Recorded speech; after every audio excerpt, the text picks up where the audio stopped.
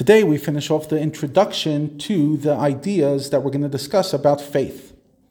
What did we say? We said that there's two levels of love. There's a level of a tzaddik, where they cleave to Hashem. There's the level of each and every one of us where we can love Hashem, and that is through meditation.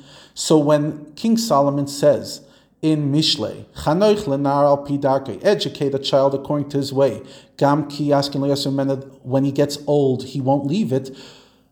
According to Kabbalah, what was he saying? He was specifically talking about educate a child in a way, not of a tzaddik. Educate a child in the way of the regular person. In other words, even if your child is a tzaddik, even if somebody is extremely holy, you have to give them the foundation of intellectual love.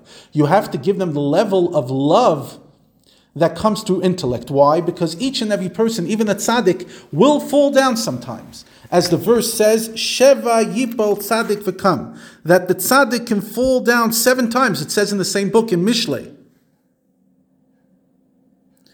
Now, when a tzaddik falls down, it doesn't mean he goes and sins necessarily. But it means that you're constantly growing. You have to move from level to level. If you change jobs, sometimes you have to unlearn some of the stuff you learned in the previous culture and move to the next. So when you're between 2 jobs, when you're between 2 levels, at that time you're actually feeling emptier.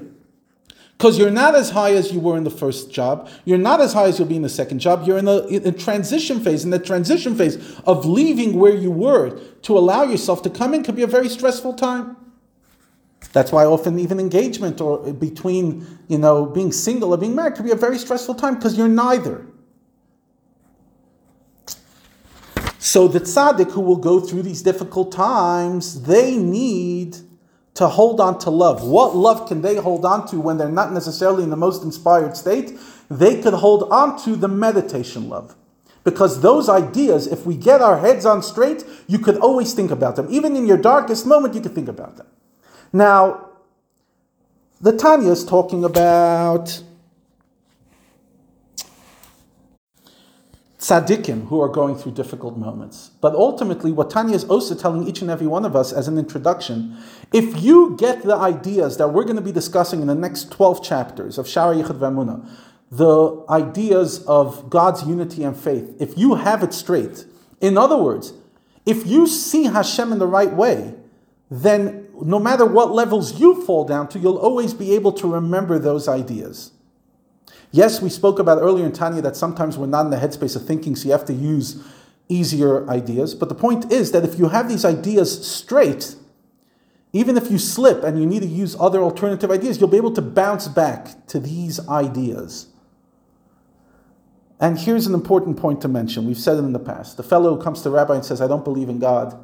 And the rabbi says, the God you don't believe in, I don't believe in either. In other words, what does it mean to believe in Hashem? You have to know what you're believing in.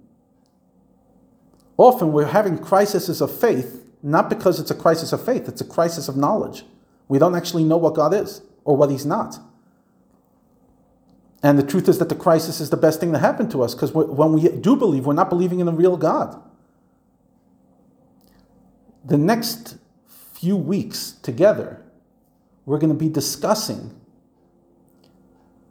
to understand what actually godliness means. Good luck on this journey.